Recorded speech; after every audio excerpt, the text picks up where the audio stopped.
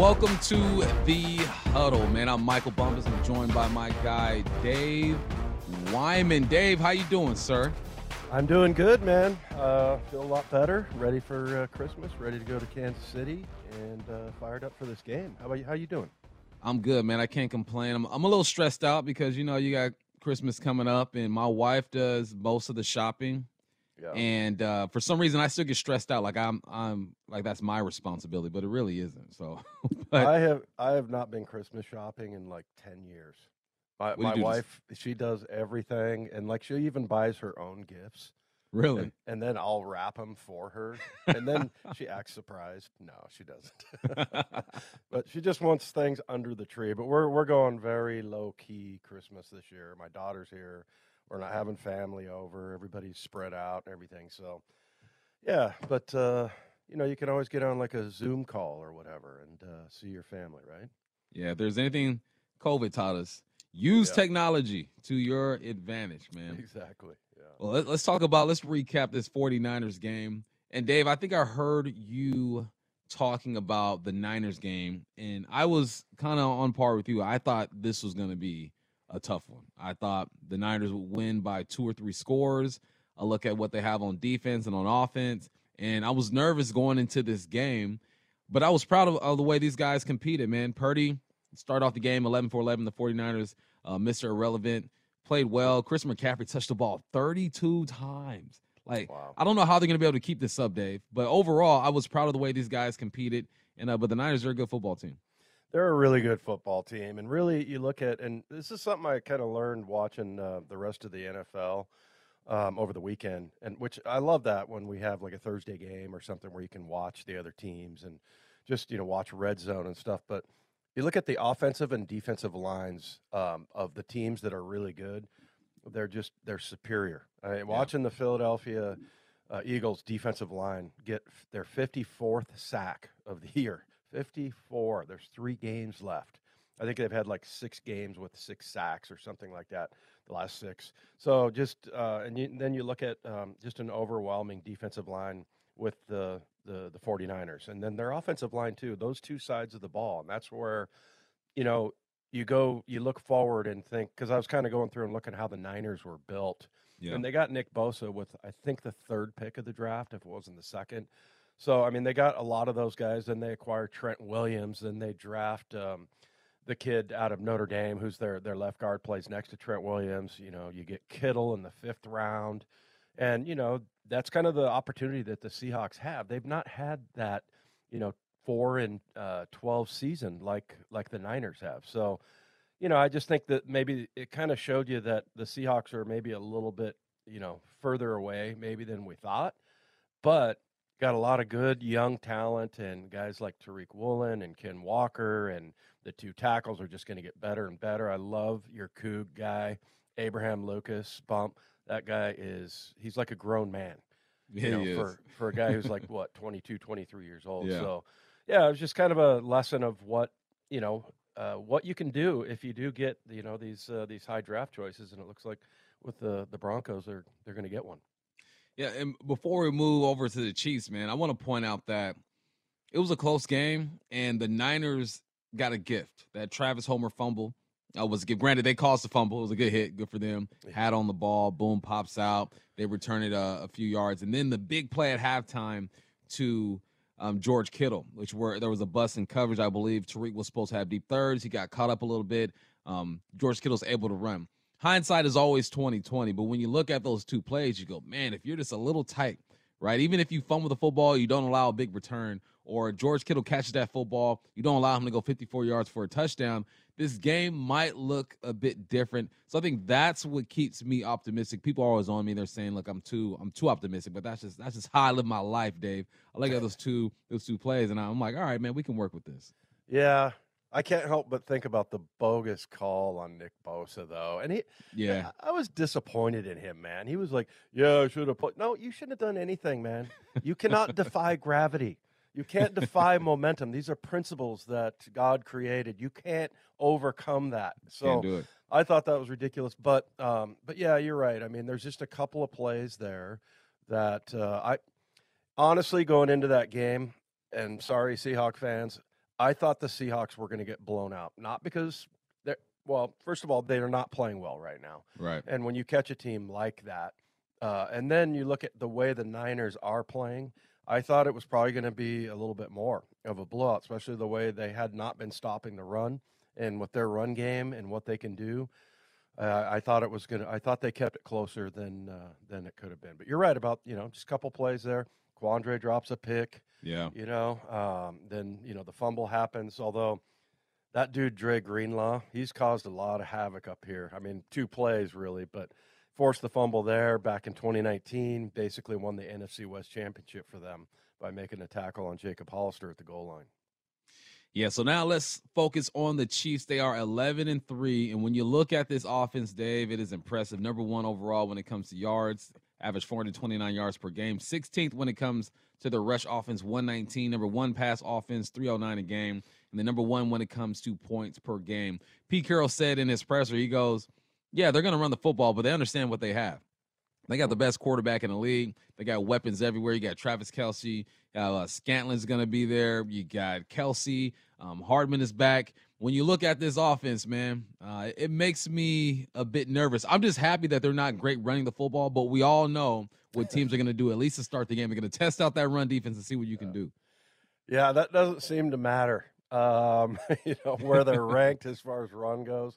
I mean, look, they're getting 120 a game. You're right, though. I mean, it's ridiculous. They're 29 points, almost 30 points a game. They're number 1 in that. The thing that blows me away, their passing yards. It's 35 passing yards more than the next closest team. Same with their total yards. They have 30 yards per game more than the next, not the last place team, the second team. So these guys are doing it, but I don't think for a minute that they don't think they can run the ball on our defense, because Carolina didn't think that way. They got 223. They were ranked, I think, bottom half anyway. I mean, the Rams, they were second worst. The Tampa Bay Buccaneers were the worst. So I don't want to be too negative, but like that's something. Don't think that they are just going to try to throw the ball all over the yard. I feel like our pass defense is a lot better than our run defense, and I kind of like the opportunity of a guy like Tariq Woolen. I think he can face anybody, but they're gonna, especially if it's cold. And here's something about swirling winds, which you probably know this better than anybody, Bump. Is wind the worst element that you can have in the passing game? Oh, the worst. It can be cold. It can be snowing.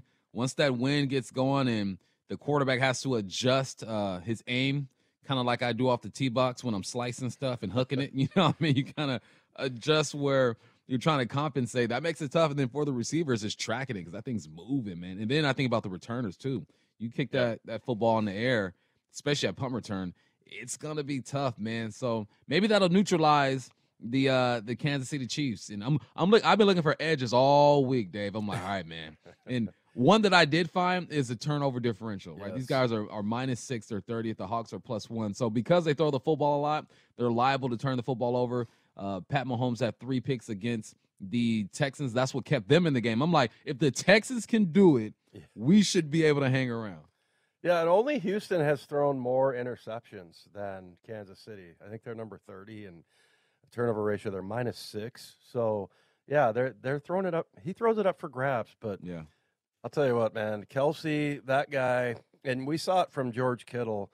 That was the one thing I came away from that game, Bump, looking at, like, I always knew George Kittle was good and all that, but I had no idea that he had that kind of burst and he was that fast. Yeah. I mean, those were 2 bad missed tackles by Quandre and Cody, but still, the way he cut back, Kelsey's even better, man. If you watch that guy, he's ridiculous. I don't know how somebody that big runs that fast. And I don't even know what his 40 speed is, but it doesn't matter. His field speed is superior. So, yeah, that's going to be and those two have like a connection. I feel like you're almost better off playing man on him. You have a better chance because I see what he does to zones. And him and Patrick are so wired in.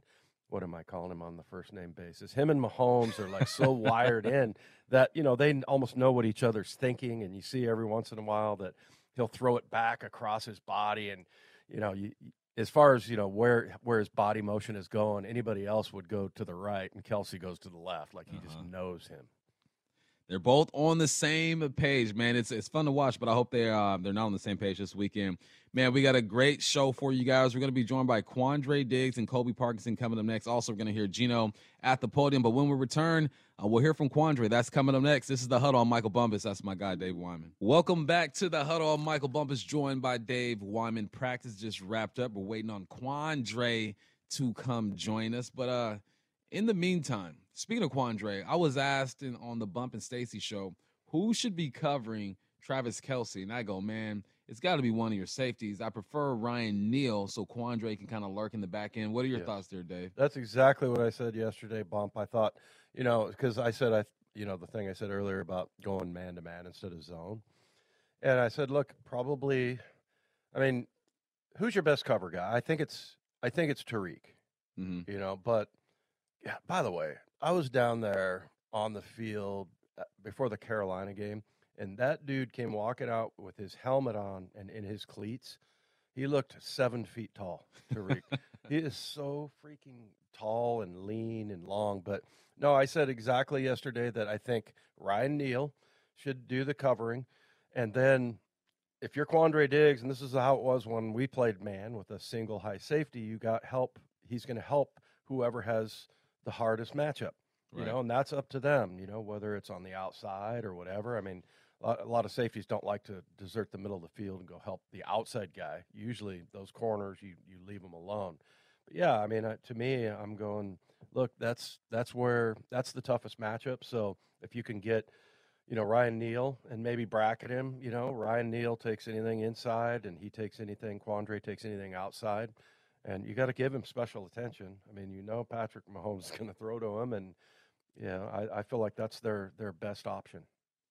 Also, I want to see these edge rushers just get into Kelce off the line of scrimmage. If he releases, give him something to think about. Because as a receiver, if you allow me a free release, life is beautiful. Life is beautiful. Yep, sounds good. I think we got Quandre, right? We got Quandre. Quandre, you there with us? Yep, I'm here. How y'all doing? I'm well, man. How are you? I'm good.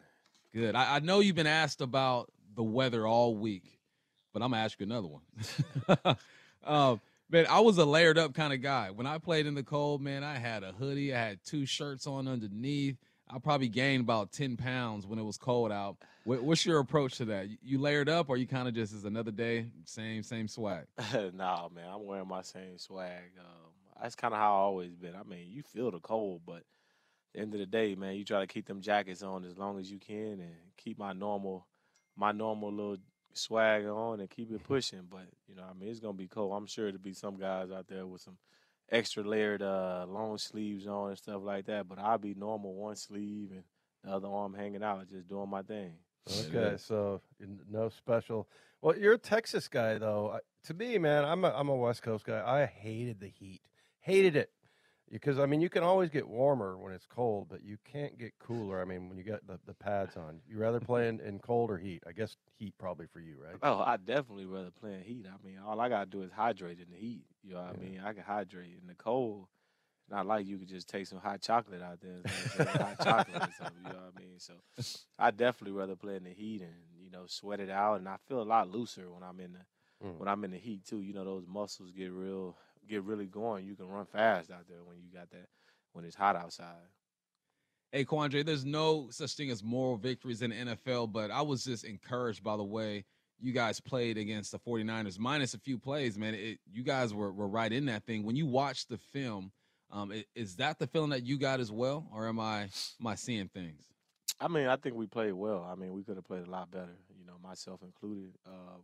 I just think, like you say, there's no moral victories. We know, that's a rivalry game. We needed that one. We wanted that one, and we came up short. That's just kind of what it is.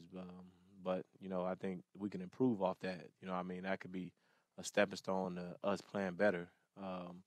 So I think, you can take that out of there. But like I say, there's no moral victories. You try to turn the page and get better. But at the end of the day, we lost, and we got to be better than that. Hey, Quandre, what makes it so tough to cover tight ends like Gronkowski or Kittle or Travis Kelce? I see that they're they're pretty fast for big guys, and they got big bodies. I mean, is it the combination of size and speed? How would you answer that question? I mean, I think those guys are just really effective because they can run after the catch.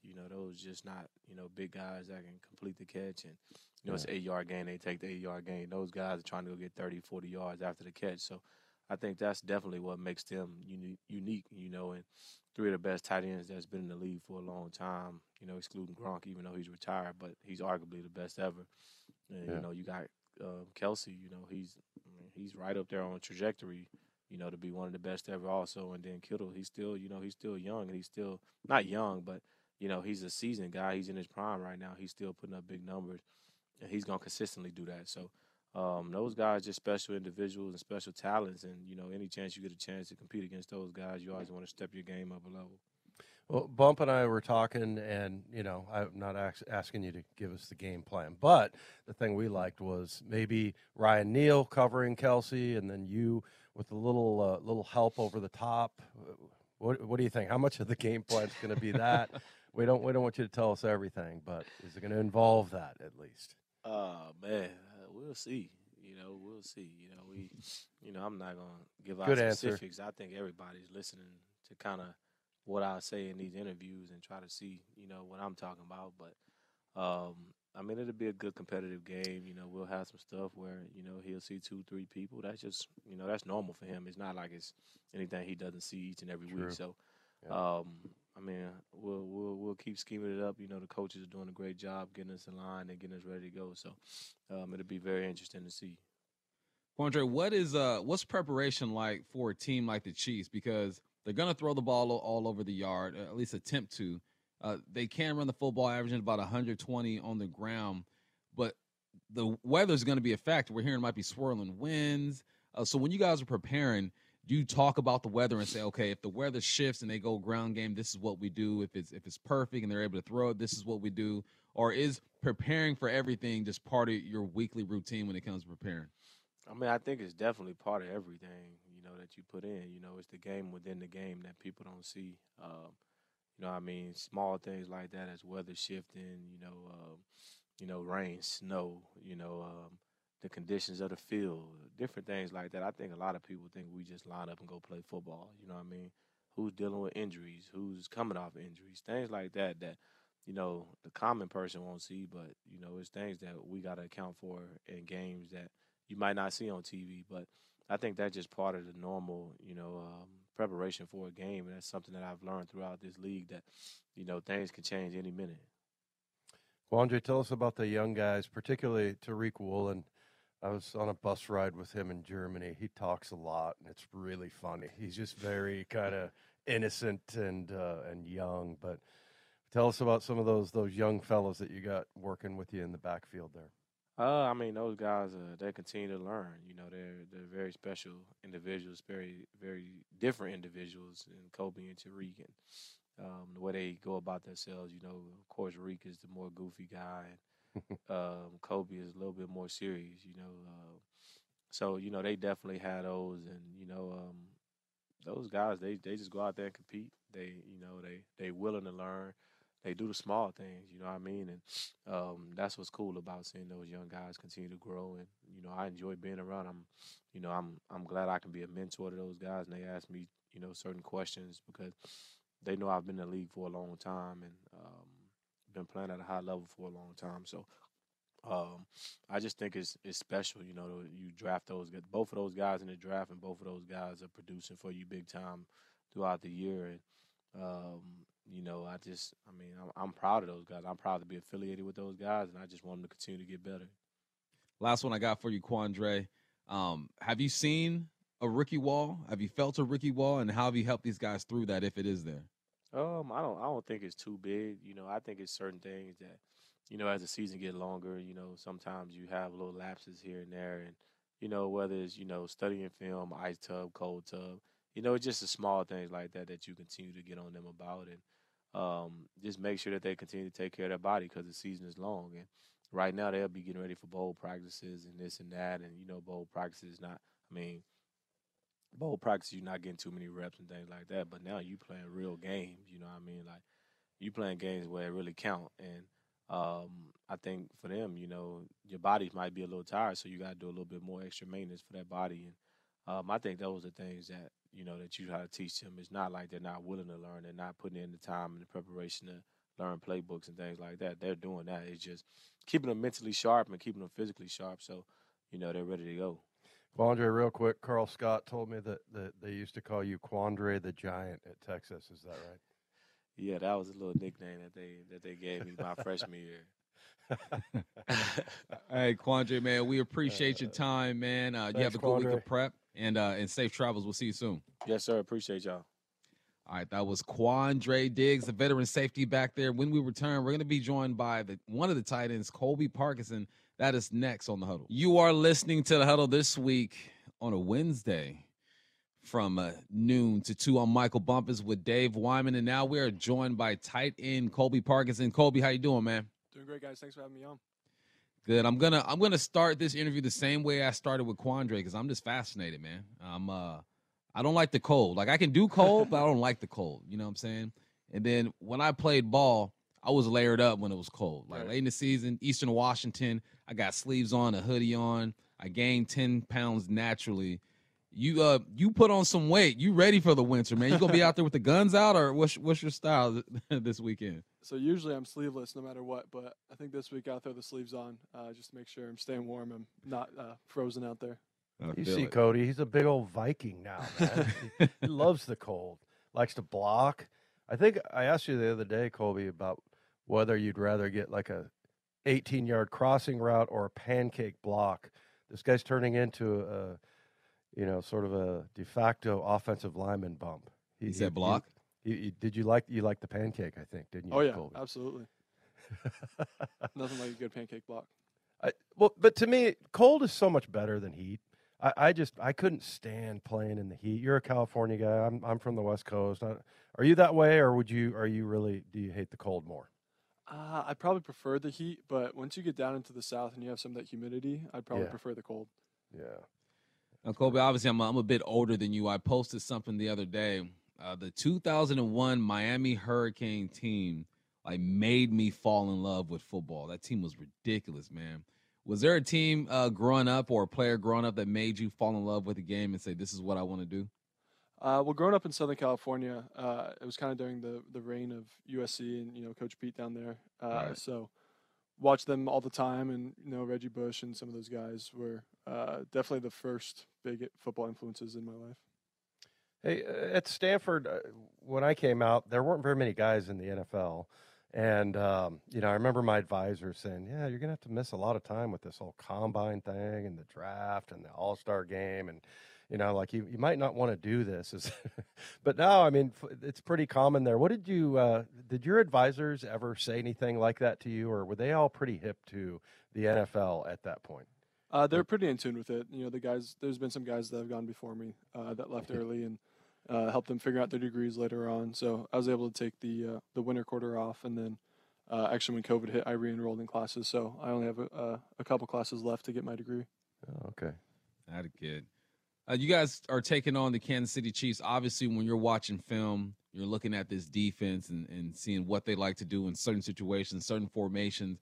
But you're playing against a tight end who's one of the best in the league. Do you ever click over to the offensive film for the Chiefs and just see what he's doing to kind of see where you can take bits and pieces from his game? Yeah, absolutely. Kelsey's having an incredible year, and it seems like he's getting better with time somehow. But he's very fun to watch. He's so fluid, and it doesn't seem like he's trying when he's out there. He's so smooth with it and, very agile. So it's fun to watch, and definitely take some things from his game and add them to mine. What about their defense, Colby? We mostly talk about Mahomes and their passing game, but what do you see on their defense that's good, that's a threat? Yeah, they're a stout group up front. Obviously they got Frank Clark at the end, and then big old 3-tech in there. Linebackers are downhill, and I think it poses some opportunities for us in both the run and pass game. I think Shane has a great plan coming into this week, and we'll be able to attack them in a lot of different ways. The Chiefs are good against the run, man. They're fifth against the run, only allowing 105 yards per game. It's been a while since we saw the run game that we're used to seeing as a tight end group. How do you guys take ownership of that? Because I always say, man, once the run game gets going, the tight ends are playing well, then you guys are going to be even more open in the pass game. What's the approach in the tight end room when it comes to getting the run game going? Yeah, I completely agree with you that once we get the run game going, everything else opens up. And some keys for us are just technique. Keep doing our job out there, and it's going to pop. We trust our backs to read it out and do what they've been doing all year. So we'll get back to that this week, and that'll definitely be a priority for us. Colby, I'm not sure what your Christmas plans are, but it looks like you get back pretty early on Christmas Eve, like 8 o'clock or so. Not too bad. Yeah, what are some of the plans that because football kind of ruins the holidays a little bit, but what are your plans for Christmas? I got family in town, so I'll come back Christmas Eve, and then we'll go right to some good Christmas Eve dinner with them, and I'm sure they'll already have had food, but they'll stay up for me, and we'll hang out, play games like we always do, and then just spend the day together on Christmas. It's a blessing to have that day off. Now you're a bachelor, right? So I mean, are you living with a roommate or? I actually live with my brother and sister-in-law. Okay, so Yep, you guys got your tree up and everything? Oh yeah, we got everything ready to go. I live with my 2 nephews as well, so they're all excited for Christmas, and it's gonna be fun to spend it with them. Real tree or fake tree? Real tree, always. Always real. Always. Colby, I've tricked my kids. All they know is fake trees. I got them early. I'm like, look, I grew up in California. I used to cry when my mom did not get a real tree. I was that kid. So you're a smart kid then. Yeah, good for you, man. Good for you. Well, I cried last year when we got our first fake tree. So at age 57. Yeah, it was sad. Fair enough. Nothing like the smell, right? The smell of that stuff. Man, when it comes to gifts, right? I'm 37 years old, Colby, and I think I'm finally getting right when it comes to getting gifts that mean something. You know what I'm saying? If you had to rate your gift giving, are you okay, I'm going with just the shiny thing, or I'm going with the thing that means something and has a story behind it? I'd say I'm a pretty good gift giver. I think everyone in my family would agree. I like to do both. Something nice that they wouldn't get themselves, but also something that's very personal to them. So, it's my favorite time Christmas morning is just giving out the gifts that I picked out for everyone and seeing their reactions. So no gift cards for Colby Parkinson. No gift cards. That's for sure. Not very personal. Yeah. What about when you were growing up, though, Colby? Was it sports equipment, or what was the big gift that you remember when you were a little kid? Oh, the big gift. My parents got. I have 2 siblings, and my parents got us all a Wii one year, and I remember that was really fun. We played Wii bowling until 2 in the morning and just hung out. It was really cool. Yeah, we did that in college. I probably missed a couple classes in college, Colby, because it got intense with the Wii, man. Yep. Hey, we appreciate you taking time out of your preparation. You're fresh off a walkthrough. You guys go out and do your thing, man. Dress warm and enjoy the experience and get home safely. I appreciate you guys. God bless and Merry Christmas. All right, appreciate it. That was Colby Parkinson, one of the tight ends for your Seattle Seahawks. We got a lot more to do when we get back. We're going to hear from Gino as he steps up to the podium. I'm Michael Bumpus. That's Dave Wyman. This is The Huddle. Welcome back to The Huddle. I'm Michael Bumpus, joined by Dave Wyman. Now we are going to the podium. Gino is speaking. Good question. I think the coldest one I played in is in Minnesota. It's maybe my second year when they were playing outside. Gopher Stadium was like probably below 10, somewhere around there. What changes for you in the cold weather? Do you do something differently? Do you prepare differently? What happens? I mean, just hand warmer. You just got to stay warm. Keep the blood flowing, keep your body warm. But I don't really prepare different. I don't think some guys are different. Every guy's different. So, it's custom to the person. But for me, just pretty much the same. As long as I got a hand warmer and a nice jacket, I think I'll be all right. When you air out a deep throw and it's not windy but it's really cold, does it affect the ball flight? I don't think so. Just from the games that I've played, just from my time in college at West Virginia, being in New York, I don't really think if it's not wind, I don't think that really affects it too much. Yeah. Do you like football with certain inflation or way if it's colder and warmer? Yeah, I mean, just as long as it's properly inflated and the ball feels nice, I'm good with it. I don't really have like a special preference, but as long as the ball's in my hands, I feel great. Mahomes said yesterday that when he watches the film of the Seahawks, he sees every pass you throw is a perfect spiral. And DK Metcalf was telling us that there's an actual advantage to receivers to be able to count on that. Do you take pride in throwing the same kind of pass every time that the receivers do that? Yeah, I mean, I definitely want to throw a catchable ball. I want to make sure that that's a part of accuracy. That's a part of being a good quarterback is throwing your guys catchable footballs. Especially when it's cold, you don't want to really try and fire it too hard. It's tough on those guys to make those catches. But appreciate Patrick, man. I feel the same way about his game, man. He's one of the best in the game, and he's already got a Hall of Fame resume to be so young. So that's pretty impressive. And yeah, I just try my best to throw passes so they can catch them. What's the trick to throwing spirals every single time? You see some balls don't come out quite the same every time. Honestly, I don't think there's a trick. I don't know. Honestly, yeah, it's just how I throw. I don't really know. I can't really put a finger on it. Do you know how much is timing a factor in that in terms of throwing the accurate ball in the NFL, the rhythm of the receiver, and then the DB and the timing that spiral in? Yeah, it's very important. It's very important. That's why we do all the reps and OTAs. That's why we get all those reps in mini camp and training camp to develop that timing. Football is a very fast game in the NFL. Things are happening fast. You make split-second decisions as a quarterback, and a lot of it comes down to your preparation, which is why it's so important. And we've done a great job at preparing and getting the rhythm of each other, learning each other. And it goes both ways from quarterback to receiver and receiver to quarterback. It's very important that they're at the right landmark and that I'm seeing it the right way and throwing it in the right trajectory with the right pace and speed so that they can meet the ball and it can be a completion, maybe a big play. Without giving away your game plan, how much of an opportunity is this for your tight ends when one of your top receivers goes down? Yeah, I think it's with Tyler not being here for this one, I think it gives everyone an opportunity to step up, which the guys have already been doing a pretty good job. But I think obviously Tyler, he takes a lion's share of the targets because he's that good. But there's other guys who are very capable, more than capable, who just haven't gotten quite the opportunities. But I think they'll excel when that opportunity comes. What do you lose without Tyler Ross? I mean, a lot. Tyler Lockett's been a staple in this organization for a long time. You lose leadership.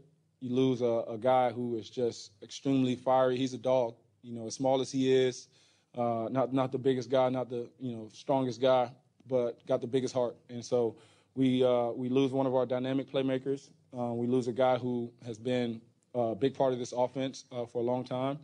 But we also gain some things. We get an opportunity to see other guys step up in new roles, and I look forward to that. One of the guys that can step up, and he stepped up many times before, is DK.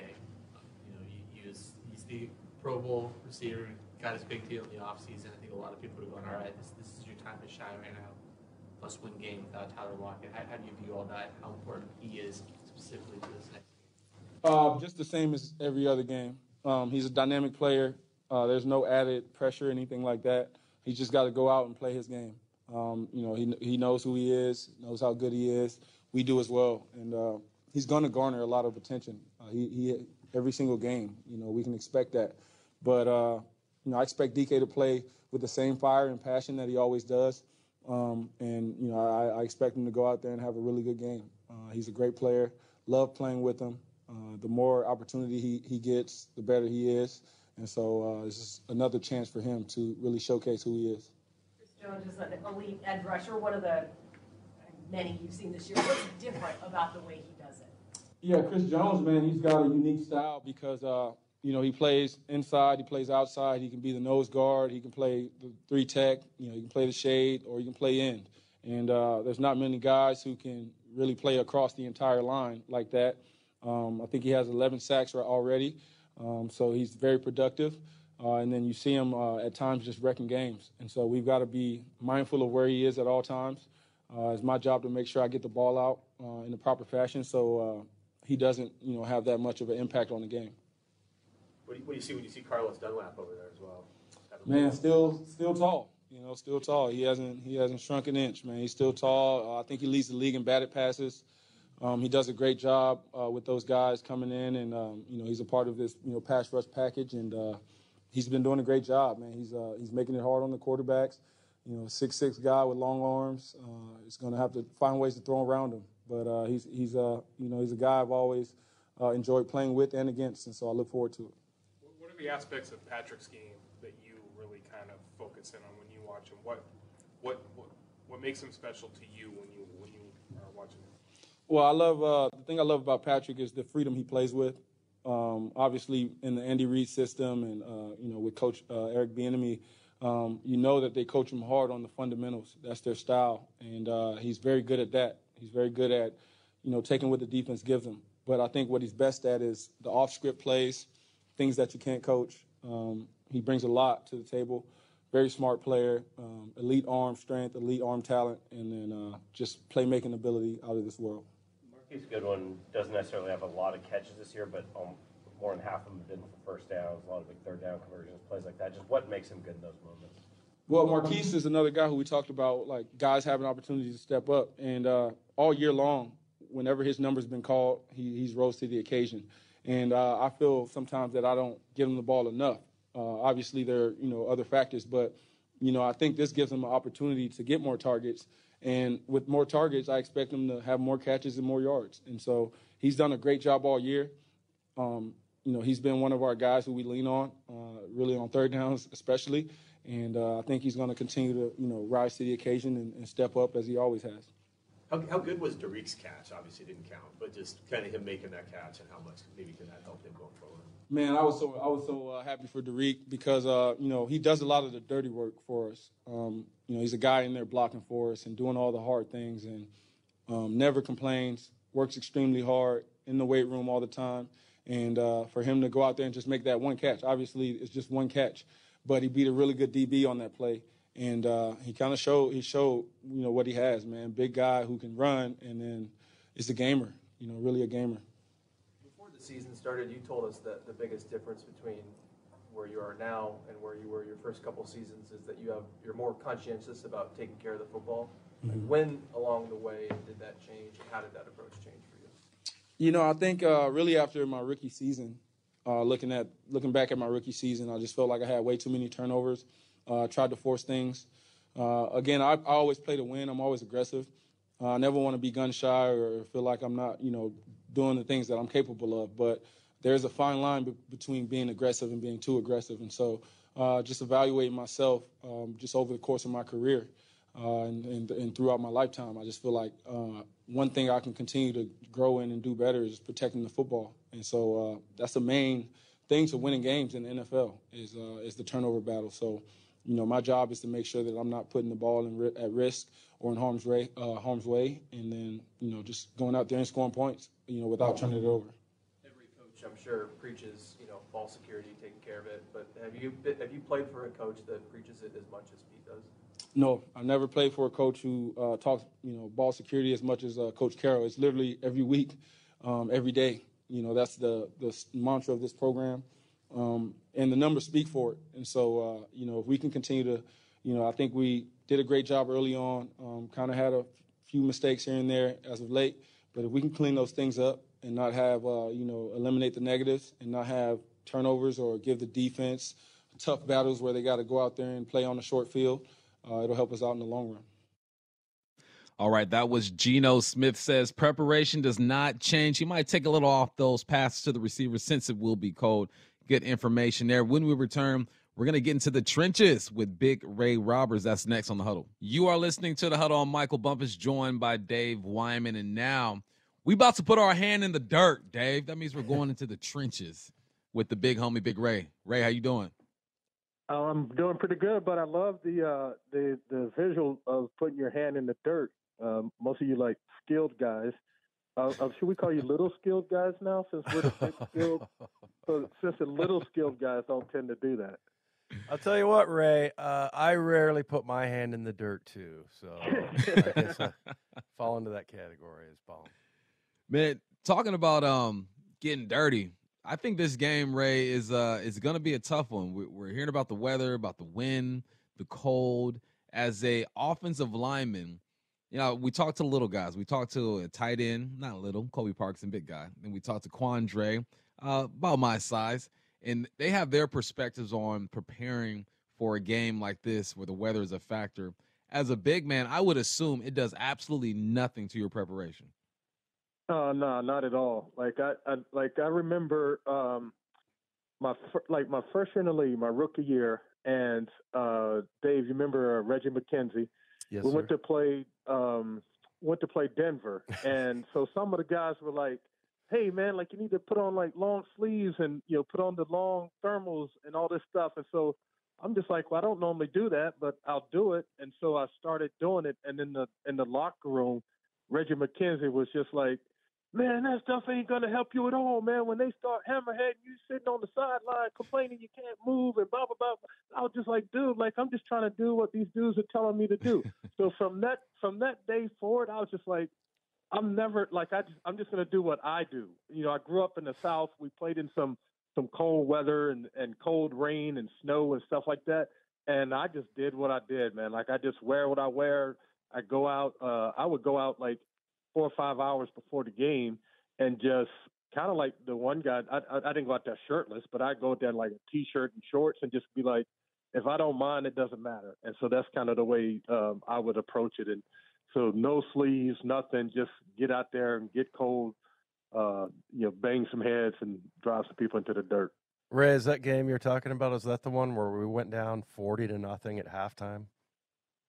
It might have been, yeah. I just remember Rufus Porter was just edging on Reggie. Tell him, Reggie, tell him. And I'm like, you guys are the ones telling me to wear this stuff. What are you talking about? Well, the thing I remember about that is Reggie was mad at halftime, and he threw a chair against a brick wall, and that chair came back to get him.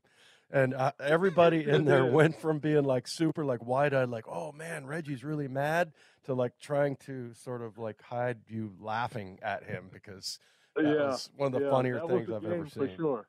Yeah. Hey, Ray, when you look. Go ahead, Dave. All right. I was just going to say, when you look at their offensive line, like, they, I was telling Bump, like, don't say that they can't run on us. I mean, I know that their run defense is like the middle of the pack, but I mean, we've seen some teams who don't have a good run game run on our defense. And so I hate to sound cynical, but you know, it's like every offensive lineman in the league wants to get that done, right? Absolutely. Like, I've said here before, like, that's the reason you play the game. Like, most of us were defensive linemen to begin with. So you start to, you want to hit people and make them, feel your power and just your will. And they average probably about 4.5 yards per carry. So they have an opportunity to run the ball. And the thing is, if you watch the game, or when I went back and watched the game last week, the defensive line, man, they were playing with tremendous effort. They were playing with tremendous intensity and speed and trying to get to the ball. But they still, I remember early in the season when we were saying it's one thing to kind of execute your assignment, it's a different thing to kind of what you do when you show up there. So they need to start defeating some of these blocks so that they can make these tackles either at the line of scrimmage or for a minimal gain or for losses, because it seems like what was happening was, they're flying to the ball, and then you leave that one backside gap open, and then that's kind of where the running back was kind of finding that lane right there. So everyone has to get to where they're going, but then when they get there, they got to make something happen. And so I love the intensity and the speed and the effort that they gave, but now they have to let their individual talent show up and defeat some blocks and make some stops. Ray, I've always asked you about your relationship with your guard, since you guys are connected. But I feel like for the Hawks to get their run game going, the tight ends are going to be crucial as well. What's your relationship on the other side with the tight ends, and how important is that? Well, it's important. I remember I played with Farrell Edmonds here in Seattle, and he was probably like one of the best run blocking tight ends I've ever been around. The dude was 6'8" and 275 pounds, so he was like an offensive tackle. But I know for him, like, we could just look at each other and I would know, like, okay, he has the end. I can just go up to the linebacker, or like sometimes he would just pat my thigh pad. And then that meant to me, like, hey, I need a little bit more help with this dude. So we weren't like telling people what we're doing, but we had our little signals and things. But it makes a world of difference. When I played in Detroit, we had this guy, Dave Sloan, who was a really good run blocker.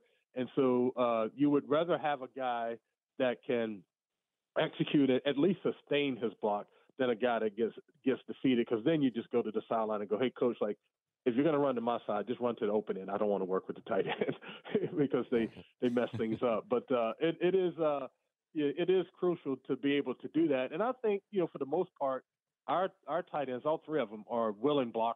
They block at different levels. I think Disley is probably the best one, and then Parkinson he seems to be a really good blocker on the run. So when you're pulling him, having him lead the running back up into the hole, he does a good job at that. And then Fant battles, and so that's part of it. So I think for us, they have to be able to at least get the 4 yards that this Chiefs defense gives up. They give up about 4 yards per carry. You have to get those 4 yards so that you can keep ahead of the chains, keep some rhythm to the offense, and then slow down their pass rush.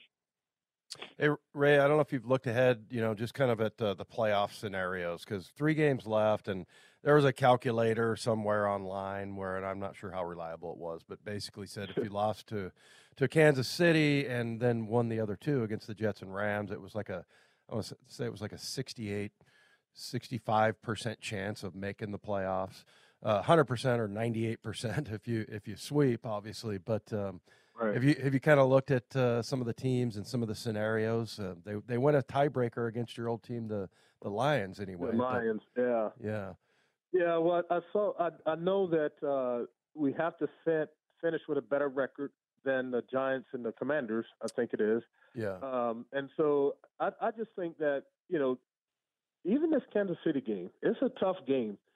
But the Chiefs have allowed people to hang around and be in games, and they haven't played their best games against some of the lesser teams. And so I think there's a chance if the Seahawks, can make it interesting and keep the score close, that you never know what may happen down the stretch. And then you really do have an opportunity to go undefeated these last 3 games to set yourself up. But obviously rooting for the Giants and the Commanders to keep losing, and then if we can finish in a space where if it came down between us and the Lions, we have that tiebreaker. So I think it'd be a great accomplishment, obviously for this team to get to the playoffs, and even for them to be still in the playoff hunt at this point. At the beginning of the season, the questions around the quarterback, and then Penny goes down, and the question around the running back position. Then you're starting 2 rookie tackles, and you starting rookie defensive backs. Like, there's just so many questions coming into the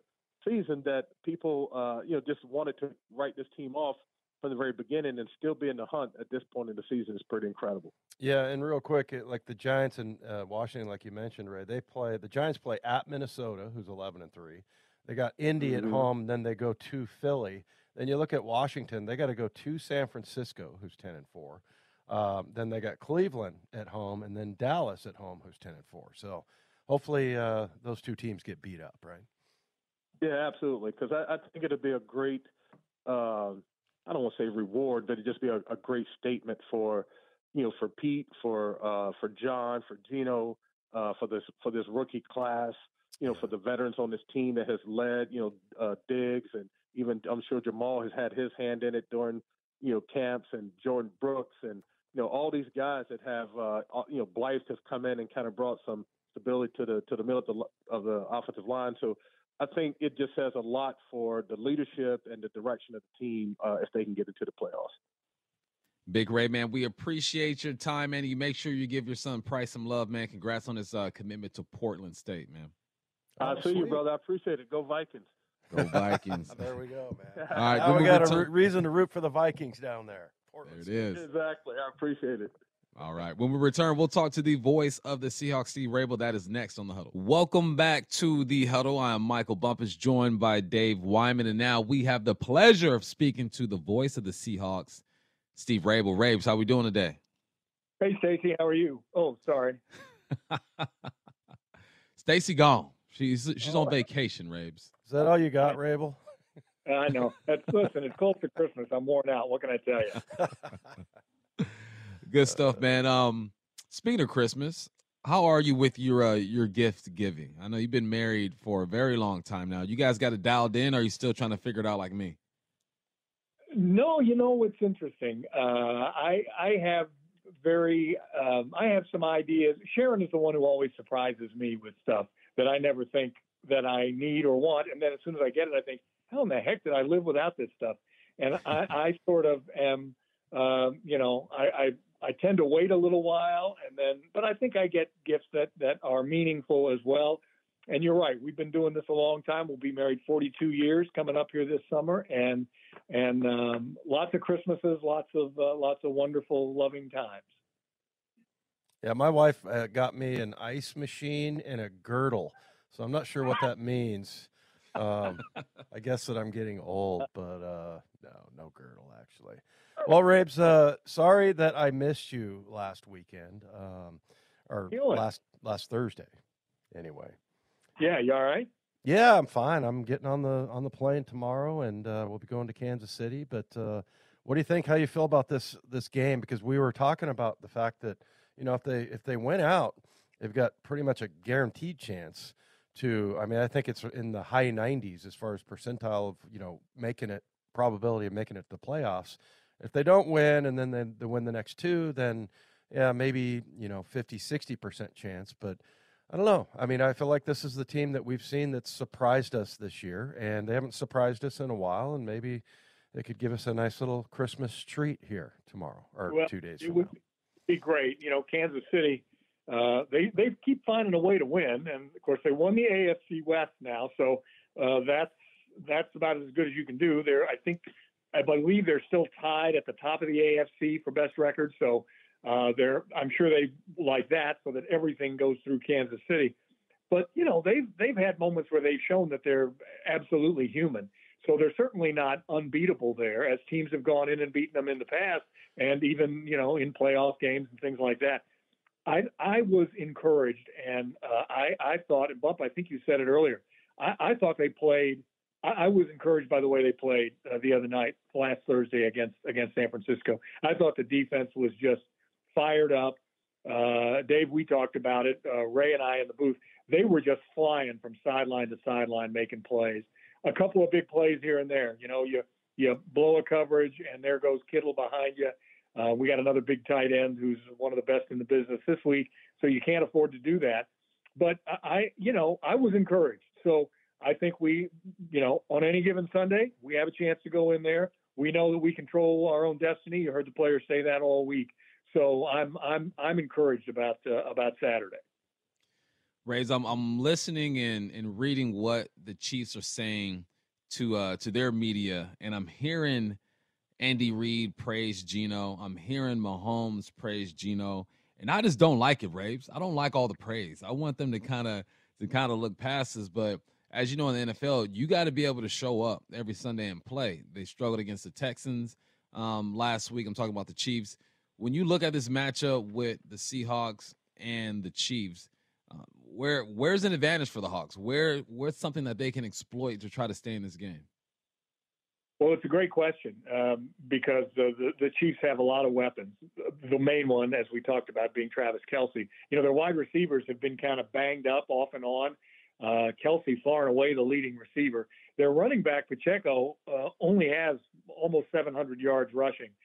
He's a rookie. He's a 7th-round draft choice. He's tough, not that big. Their weapon is Patrick Mahomes, pure and simple. Kelce, yes, is there to make the catch, but only because Patrick Mahomes can turn himself inside out, run sideways. I think he can run on his hands, and I honestly believe he can fly at times and make throws that most humans can't make. So that's the challenge for the Seahawks on defense. Also, the Chiefs have rebuilt their offensive front a little bit over the last couple of years. So trapping him, sacking Mahomes isn't as easy as it was. So, our defense is going to be challenged. The key for us, I think, the Seahawks, is to stay on the field offensively. Got to get the running game going. It's about time. A week back now from Ken Walker being injured. He was a little bit sore, I guess. He didn't practice yesterday. We'll see if he's going to go through some workouts today. I would guess he's probably going to rest a little bit. And then, get that run game going a little bit. You're going to be missing Tyler Lockett. And Kansas City has a pretty good secondary. They get guys who are decent size secondary. They'll come up and hit you. But, that matchup with DK is one that I like him to win. So there are some of the advantages I think the Seahawks have. And yes, praise Geno because he's done a great job. And you wouldn't expect anything more out of a team like Kansas City, they're going to praise all those guys, all the Seahawks, and we'll just have to go in there and beat them. That's as simple as it gets. Hey, Rabes, Gino was talking in his press conference about Derek Young and, the chances, maybe he gets some chances now this weekend. And what will he be, like the 8th or 9th rookie to contribute this year? I mean, with you count Boye Mafe, the 2 tackles, obviously, Ken Walker. But, and he's been a big special team guy, too. We've called his name a number of times on the coverage. Maybe he's a little bit of a sleeper as far as, these rookies that we've been talking about this year. And Dave, he goes about 225 pounds. Yeah. He's really put together, 6'2". He's compact, but he can also run. And they like to play him when he was in college, sort of as a Deebo Samuel kind of guy. He can run the football. He had 8 rushing touchdowns, and I don't memorize all this stuff. I just happen to be looking at my board. But he had 8 rushing touchdowns in college, along with his touchdown receptions. So he's the kind of guy that you can use him in different ways. Fly sweeps, get him the ball quickly out, maybe out in the flat, maybe on a quick screen, and even maybe out of the backfield. We haven't seen a lot of that yet. I wouldn't be surprised if Shane Waldron, the offensive coordinator, threw some things at Kansas City that we haven't done yet or that we haven't shown, just to try to catch that defense maybe off guard a little bit. So, yeah, he's one that could see some playing time. I guess Laquan Treadwell, they've signed him to the active roster. He's a veteran. He's a former first-round draft pick. And so you're not going to replace Tyler, but you can kind of fill his shoes, and then you got 3 tight ends, all of whom can catch. I don't expect it to be too big a problem, although, I'd love to see Tyler back for those last 2. He is the voice of the Seahawks. Steve Rabel will be joined by my guy, Dave Wyman, once again this weekend. You take care, Raves. Talk to you soon. All right, guys. Thanks. See you, Rabes. All right, when we return, we're going to give you an opponent preview. Me and Dave are going to break down these Chiefs and let you know who they are, what they like to do. That is next right here on The Huddle. Welcome back to The Huddle. I am Michael Bumpus, joined by Dave Wyman. And right now, man, we're going to dive into some of the matchups that you are going to see this weekend when it comes to the Chiefs versus the Seattle Seahawks.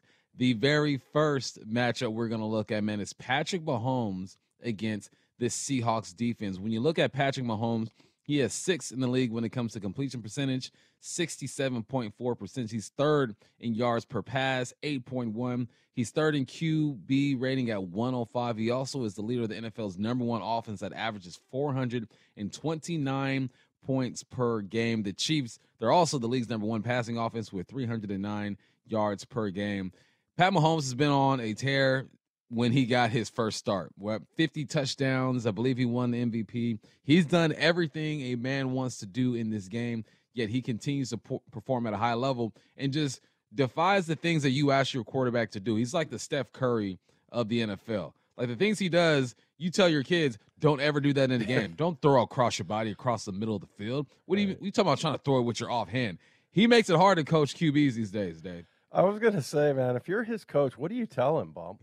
I mean, and I think we talked about it on our show that, look, it's like Russell Wilson with some of his ill-advised spin-outs and pirouettes and things like that. You're like, oh, no, don't do that. Oh, wait, actually, that's going to work. So, yeah, I mean, it's just the ridiculous one that he threw across his body this last week against Houston to Travis Kelce. It was just crazy. But yeah, he's amazing. I don't think he's one of those guys. Well, certainly I don't think he could ever be a quarterback coach because I think he's one of those guys that this is why you see backup quarterbacks. I feel like they can always explain how to do it and what they were thinking and everything. I mean, there's always exceptions like Brady. Like Brady, supposedly Tom Brady comes off the field and will tell you where everybody was. The safety was here and this guy was there. It's like he's like Neo from the Matrix, like he sees everything. But a lot of guys like John Elway, I know, is this way, where he just went out and made plays, and he couldn't really tell you or describe to you how he did it, or, and I don't think that guy worked on very many, like, mechanics or anything like that.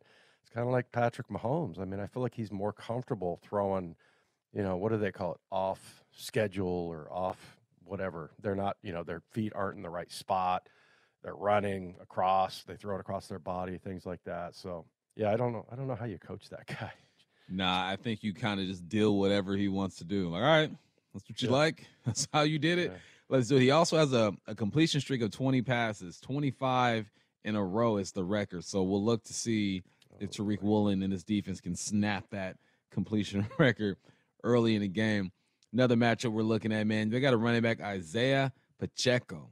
Now he's taken over for Allaire, who was the guy, Clyde Edwards-Allaire, who was the guy earlier in the season. So far, he's got 139 carries, 677 yards, and 3 touchdowns. Not used much in the pass game, only has about 10 receptions for 80 yards. But we talk about their run game. You got to mention Pacheco. Also got to mention Jerick McKinnon. He's got 63 carries for 274 and 1 touchdown, 46 receptions for 429 and 5 touchdowns. They have a nice little 1-2 combo with Clyde Edwards-Helaire on the sideline as well in case they need him. Yeah, Pacheco, I was talking to Bo Melton about him, our receiver from Rutgers, because Pacheco is a rookie from Rutgers, got picked in the 7th round. But, shoot, I mean, this kid's got a 100-yard rushing game against the Chargers. He ran for 63 against Tampa, 62 against Arizona. So, I mean, and then, ever since in the last 6 games, he's had 6 games with over 65 yards rushing. So, again, this is our run defense. They need to figure it out because, and I don't want to just keep piling on, but, the Rams were, I think, the 2nd worst run game in the league, and they ran for like 170.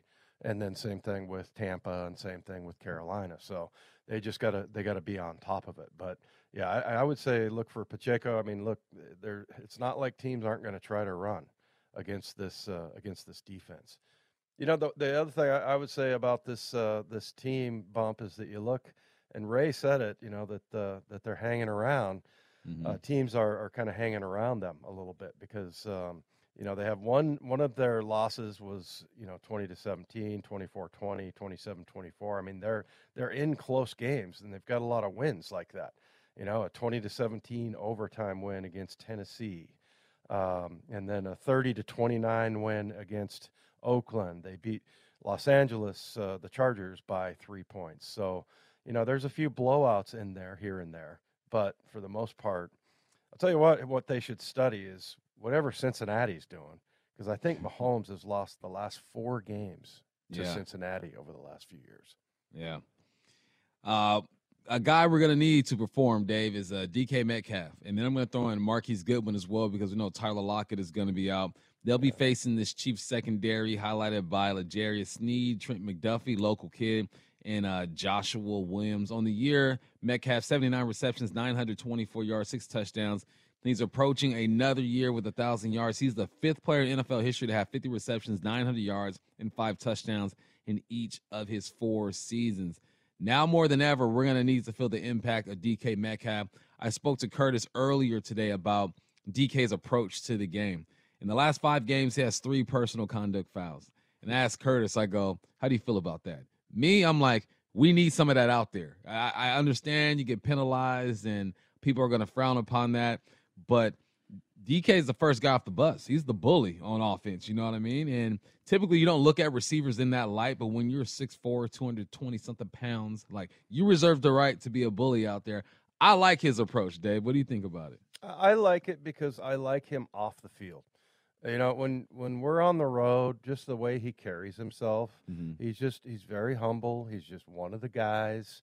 He doesn't act like a diva. He doesn't, get himself in trouble off the field or anything like that. And I've always said that's the perfect football player to me. You want to be the biggest jerk you can be to your opponent. And I would use another word, but we can't. But like that's just how you should be. But then off the field, you should be a gentleman. You should be a nice guy. You should be somebody who, helps other people out, things like that. I love that about DK. And, he's talked about his shortcomings as far as, losing his emotions on the field. He knows it, as long as you're aware of it. The worst thing is when people are not aware of their behavior, right? So, like, for example, me, Bump, I know that I'm a jerk sometimes, but, at least I know it. I'm working on it. So, no, but I mean, it's just something that I think it really says a lot about him, and I think it says a lot about why they paid him that much money. I honestly thought they got a pretty good deal on DK Yeah. because I think he's a superstar, man. He's this team's superstar right now. So, yeah, I think you could argue that Tyler Lockett should be, but Tyler Lockett just doesn't have that kind of personality. But DK's got a big personality, and I would love to see him go off, and because that would mean also that Geno's having a really good day, and I really, really pulling for Geno. You know what I have seen more out of Tyler Lockett the past few games, though? What's that? Celebrations. He's embracing the celebration part of the game, which I like too, man. Celebrate when you do something, and that's everybody. I'm not just talking receivers. Football is so emotional. It drives me crazy when people expect football players to just act like robots, like they didn't make a big play or their teammate didn't make a big play. That bothers me a little bit. I know you're from a different day when you guys probably didn't celebrate as much, but y'all were dirty as heck too. So I guess you got to take a little and give a little bit there too. Yeah, I was a little bit of a cheater. I stole a ball at the bottom of a pile one time in Chicago when I was playing for Denver, and the running back clearly had it, and I swiped it away from him because I was stronger than him and meaner. But yeah, it's funny, Bump. I scored one touchdown in the NFL, and it was a fake field goal when I was in Denver, and the Chargers had like this ridiculous overload, and if it was to your side, then we'd run this little flip where Tommy Maddox, the quarterback, who was the holder, he would just flip it forward. And so when I caught it and I stumbled into the end zone, and I was jumping up and down and going crazy, and people were like, "Well, act like you've been there before." I'm like, "But I haven't. But I haven't. I've never been there before. It was my first. I'm going to act like an idiot." First time. Yeah, we did some of that. I love it. All right, one more segment to go. We are going to bring in Mr. John Boyle. That's coming up next on The Huddle. I'm Michael Bumpus. That's Dave Wyman. Welcome back to The Huddle. I'm Michael Bumpus with Dave Wyman, and we are joined by Mr. John Boyle. Boyle, how we doing today? Doing good. How are you guys doing? We're good, man. Good. It's kind of weird not being there looking at your beautiful long hair and talking. Thank you. Hey, man, when flowing locks. Flowing locks, just the perfect amount of gray. I'm just jealous I'm bald. That's all. Why'd you have to bring up the gray? I mean, geez, Bump. I mean, that's what adds a little flavor to it. It's I like it, Boyle. Yeah, it's like that's called knowledge right there. There we go. Hair. He's about to spit some knowledge right now, man. Boyle, when you look at this game this weekend, all week, my mission has been to find an edge. People are going to say the Hawks aren't going to win this game. I know they're not favored. There's no denying what's over there on the other side of the sideline when they line up. But I look at the turnovers and say, all right, if these guys can turn the football over and hang around the same way the Texans did, you never know what can happen. Exactly. I mean, I think that's one of the things you really got to look to do in this game. I mean, obviously you want to win the turnover battle any week, but when you look at what has allowed teams to stay in the game with the Chiefs lately, it's been the turnovers. The Chiefs turned the ball over 8 times in the last 4 games. 2 of those turned into touchdowns for the Texans last week. It's cold. Ball security could be an issue for both teams, so take advantage of that. Steal a possession or two, and then I think if you're looking for another potential area the Seahawks could thrive, to me, it's special teams. They've been a really good special teams team all year long, and especially of late, we've been seeing the big returns in the kick game. So just maybe flip the field a couple times that way. But yeah, I mean, we know it's going to be tough. That's a really good team. Hey, Boyle, tell us the latest as far as what you know as far as the weather forecast is, and then for the game time, but also just some of the preparation that Pete has been talking about and getting his team ready. I feel like whenever there's adverse situations, Pete's always the best, whether it's lack of sleep or having to travel a long way or the conditions. Yeah, tell us about that part. Well, first let me give you a real scientific weather report, which is it's going to be freaking cold. Freaking cold. Freaking cold, yes. That's the radio appropriate version of it. But yeah, I mean, look, it's going to be, I think they're saying, about 15 degrees is the high. So it's going to be cold for everybody involved. There's not a lot you do differently other than, hand warmers and some extra layers maybe, and they'll have the heaters on the sideline. So, it's a big part of it when you talk about Pete Carroll is them trying not to make a big deal out of it. You don't want it to be in guys' heads of like, oh my goodness, this is so cold, we can't function like this. Like, you need guys to just be able to look at it as like, this is what we're both dealing with, both teams, and we're going to be the team that handles it best. Well, and you're saying it's going to be a big EK game. Eric Kennedy. There you go. Let's give a guy. shout out to EK. This is a big weekend for him. He's got to get everybody warm and everything on the sideline they'll need to get through this one. Big weekend for EK, big weekend for the Hawks. If they can find a way to win this game and pull off a nice little run right here, John, their chances of making the playoffs go up. If they don't win this game, then they're going to need some help around the NFC, I believe, but the Detroit Lions are behind them. The Commanders are in front of them. With all that being said, I mean, you start off the season with low expectations. You pull off, a 6-3 record, then you stumble a little bit. How would you characterize this season? Is a success, rebuild?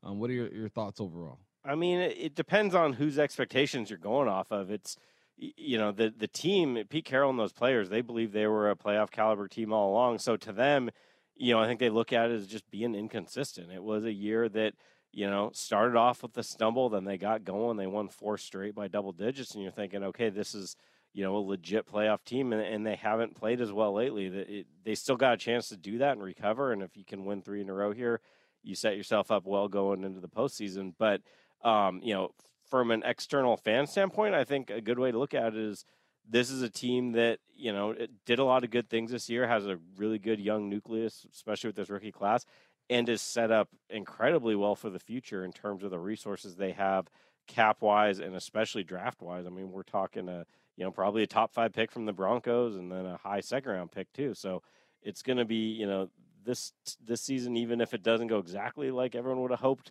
in terms of the postseason, it's going to be a great launching off point for what could be a really successful run here going forward. It's a matchup of a couple of very well-liked coaches. Yeah. And this week, have you heard Pete talk a little bit about, does he have a relationship with Andy Reid or anything that you heard that was interesting this week? Yeah, he talked about Andy Reid quite a bit in his press conference on Tuesday, just the respect he has for him. Pete Carroll values few things more than the ability to win consistently, not just be kind of a flash-in-the-pan guy, but get it done year after year. And you look at what Andy Reid has done, first with the Eagles, but especially in Kansas City, where they're 7 straight division titles now. They've already clinched the AFC West this year. I think it's been like 4 straight years going to the conference championship game or better. So Pete Carroll has just a ton of respect for him, the way they win, the offense that he and Eric Bieniemy have put together, and just the overall style of play that team has. He's got just a ton of admiration for Andy Reid. What's that injury report looking like? I know a couple guys didn't practice yesterday. Or where are we at as far as injuries? Yeah, I think it's going to be another week where quite a few of these guys come down to the wire. We probably won't hear until, Pete will talk to the media tomorrow, but I can guess we'll get a lot of, he's going to be a game day decision type. Al Woods didn't practice yesterday. Kenneth Walker didn't practice yesterday. So they're definitely going to be some guys that we're going to be monitoring throughout the week. And then obviously everyone knows the Tyler Lockett situation. He's coming off that surgery. Won't play this week, but there's hope he maybe can get back as soon as next week for the game against the Jets. Okay, because it sounded like they were leaving it open for this weekend, but that's he didn't. I mean, he didn't officially say he's been ruled out, but when Pete was asked about the timeline and could he come back next week, and he said that's what the docs are talking about. So I guess officially we can't say he's out this week, but I don't think anybody's thinking that way at the moment.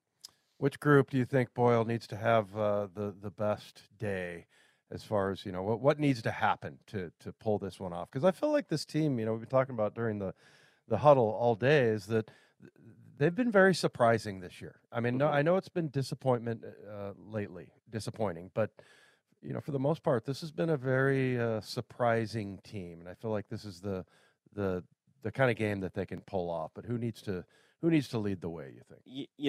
Really the entire defense needs to get the job done. You're not going to shut them out and hold them to nothing, but just keep it in check. Avoid some of these big plays. I mean, you go back and look at the 49ers game, that defense played really well for probably 85% of the snaps that are out there, but there were 5-6 huge plays that really killed them.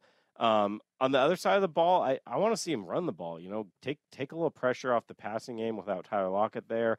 It might be a little harder to throw than catch the ball if it's really cold and if the wind picks up. So, whether Kenneth Walker's banged up or not, whoever's carrying the ball, hopefully it's him, but whoever it is, get some run game going to take a little pressure off the rest of that offense. Boy, we know who's going to be the number 2 receiver. Who do you expect to be that number 3 and get more playing time? I mean, ultimately it'll probably be some combination.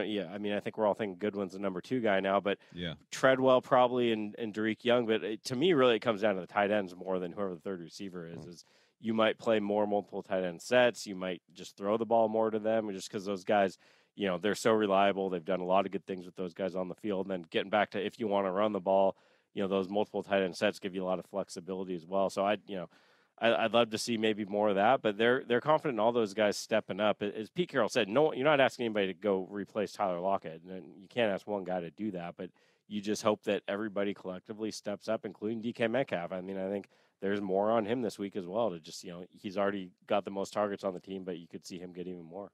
All right, so we got the 2 rookie tackles, the 2 rookie DBs playing. We got Ken Walker, we got Boye Mafe, Derek Young now. Starting to come on step up. I mean, up. he's already been big on special teams, but it'd be fun to see him get going on offense as well. Yeah, because he had a catch that didn't count. That was a pretty great catch, though. Pretty spectacular. And then he's. Am I missing somebody? Is there a number 8 that has played a little bit? This Well, you year? got Joey Blunt a bunch on special teams. Has been he's been one of their best special teams players out there. Not part of the draft class. It's been the 6 draft picks, and then Joey Blunt also. And am I counting wrong? 6, 7 guys. So it's great rookie class all around. Yeah, I forgot about that. I think Joey Blunt was the only undrafted rookie to make the squad, right? And he has been just dynamite on special teams. So him and Derek Young both. So it's pretty cool, man. You think about these guys coming back their second year. It's going to be exciting to watch these guys. That's usually when players kind of find their way. Absolutely, and I think especially for those tackles, just the learning on the job they've had to go through, facing the guys they face every week and playing every down. I mean, it's to me, all the rookies are exciting, and Tariq Woolen looks like just an absolute star at cornerback. But for when you're talking about just like the foundation of this team going forward, having 2 really good tackles that you nailed in one draft is just phenomenal. All right, John. Well, we appreciate your time. You have safe travels over there to Kansas City, and we'll talk to you soon. Thank you much. Have a good holidays to you guys. Well, you too. All right, Wyman, that's going to do it for us, man. That is the Huddle every Thursday. But this week on a Wednesday from 12 to 2. Coming up next, Dave's going to hang around and spit more knowledge on the Wyman and Bob show. I'm Michael Bumpus. Thanks for listening.